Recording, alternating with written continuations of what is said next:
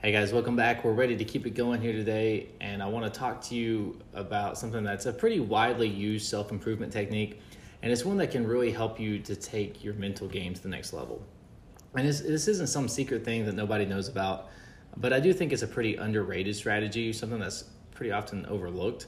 And it's called the acting as if technique, okay? Acting as if. And like I said, this is something, you hear about this from all sorts of different places. You can hear about this in therapy, from motivational speakers, from NLP training, life coaches, etc. And I think it would fall into the category of NLP, actually. I'm pretty sure it does. I think that's where it originated from. But anyway, it's a fairly self-explanatory technique, all right? But I'm going to really drill down into why it's so powerful and try to impress its value upon you. Because like I said, it's underrated. The whole point of the acting as if technique is that you're basically tricking your brain into thinking that it's more successful than it already is. And you really are hacking your hardware here. You're really getting more out of your mental abilities. So basically what's happening is that whenever you feel like you don't have what it takes to accomplish something, whether you're not good enough, you're not smart enough, if you feel stuck or just inadequate, what you can do is take the time to act as if you were the kind of person who was already accomplishing the things that you wanted to. So if you guys listen to my episode on consistency, that's going to help you better understand what's happening here. But basically what happens is our brains really, really hate it when we're inconsistent, okay? If we say that something is true, our minds automatically start looking for evidence that it's true. If we act as if we believe something is true, it's extremely uncomfortable for us to admit to ourselves that we believe the opposite. So for example, if we constantly talk about how much we hate our job, it's going to be physically uncomfortable for us to act as if we do enjoy the job. Even if we have a really good day, we'll still look to complain. We'll still find reasons why it's bad. And it just won't feel right for us to say, hey, this isn't actually that bad, because it's inconsistent with what we've been saying all this time. So the discomfort that we feel in this situation is called cognitive dissonance. I've already done an episode on this, but it's worth repeating. It's called cognitive dissonance. And it's a really interesting phenomenon in psychology. And people will go to ridiculous lengths to ensure that they don't have to experience this cognitive dissonance. And when we know this and we know how it works, it allows us to hack it. So when I was a kid, I loved to argue with adults about everything. And I still do, honestly. But when I was little, it was just really empowering for me to interrogate the grown-ups and to just hit them with question after question after question. And it was partially to outsmart somebody in authority, and it was partially because I knew that eventually I could irritate them to the point where I had gained some kind of victory over them, okay? And doing this constantly as a kid, I pretty quickly learned that if I tried hard enough, I could argue against really anything. Even when I knew I was wrong, I could still find something to use as evidence and just make a case for myself. And looking back on that now as a student of human nature, I understand that this is because the mind has an incredible ability to justify whatever it chooses to believe. Because the mind craves order, the brain craves order, and it needs to make sense of everything. If it can't justify why it believes something, it experiences that cognitive dissonance, and it starts to fall apart, okay? So to keep you from feeling that dissonance, that discomfort, it finds evidence to support whatever it is you believe or whatever you've chosen to believe in most cases. If you say that your job sucks, then every negative aspect of that job is going to stand out and it's going to take priority. Your brain's going to go, oh, here, look at this, look at that, look at this. Clearly my job sucks. There's all these bad things that are happening. But if you really wanted to change your approach towards your work, you might spend a couple days doing the exact opposite. If you spend enough time saying, oh, my job is great. It's actually I'm really happy here. I like working hard. I like doing this. I'm happy with it.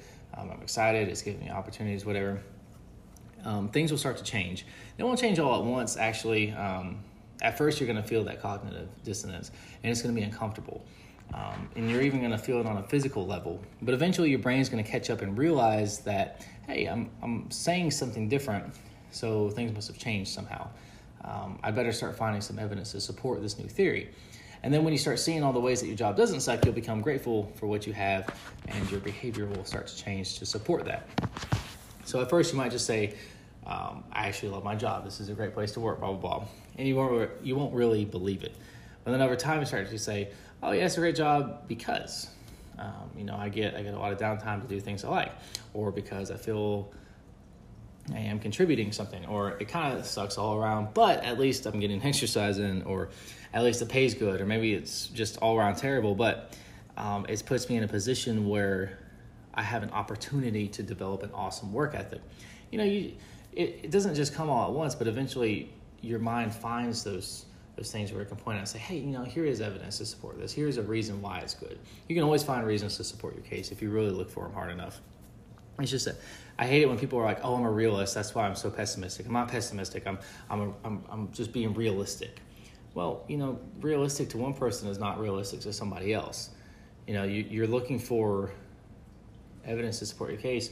Realistic is made up. It's subjective. There's no way to know exactly what is real because everybody sees things totally different. When I was in the military, people would say, oh, I'm a realist, and this job is actually really great because blah blah blah blah. And then there are other people that would say, this job is awful. I hate doing this. I cannot wait to get out of the military. And that was me. And I started off for the first few years, I was really miserable. I just could not wait to end my enlistment. But then over time, I started to change my approach. I started to change the way I talked and the way I thought about things. And then I started to find evidence why it was actually a really good place to work. And so I got to see both sides of the spectrum in that same situation. My situation did not change at all. I mean, it did in some ways, but like the grand scheme of things, like nothing really changed. I was still stuck in the same place. I was still doing the same stuff.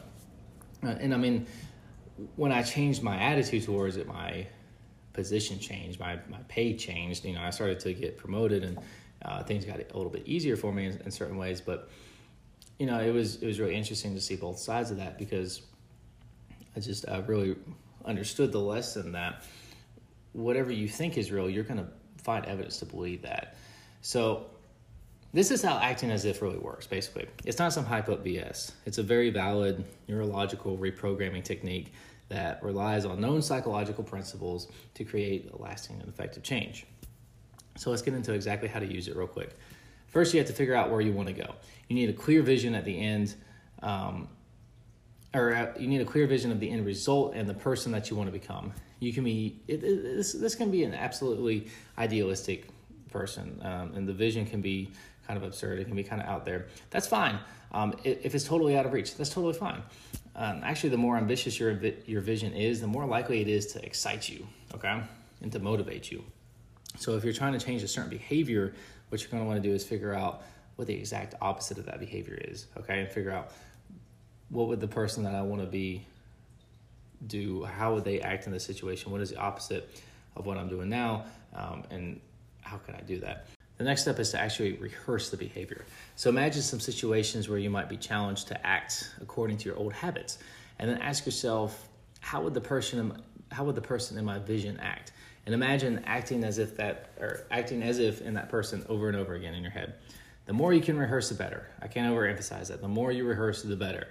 Your conscious mind knows the difference between imagination and reality, but your unconscious mind and your body do not know the difference between imagination and reality. That's why you get an adrenaline rush when you imagine monsters in the dark hallway as you're walking through.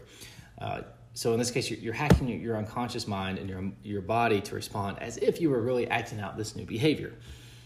And that's going to help. That's the first step towards making it a habit. And then you have to actually go do it. Whenever you're confronted with a situation, take a pause and say, okay, well, how would this person act? And then you act as if. And maybe you can't live up to these lofty ideals right away. That's okay. Just figure out what you can do and do that. Make sure that you ask yourself the best questions possible, because the better questions that you ask, the better answers that you're going to get. When you ask questions, your mind, like I said earlier, it has a way of coming up with the answers on its own. So ask yourself, what actionable steps can I take now? How can I move into alignment with that vision that I have? How would my ideal self act in this situation? And then start doing it. Just practice it, guys. That's all it is. And it's slowly changing those habits, those behaviors. And then, over time that changes your future. So start doing this. Really watch what you say and think as closely as possible. And if you really commit to this technique, it's not going to be very long before you start to create very real change, very lasting change. So yeah, guys, have fun with it. Let me know what you think. Don't forget to find me on Instagram at Jack Gray Psychology Hacks. And until next time, I'll see you guys.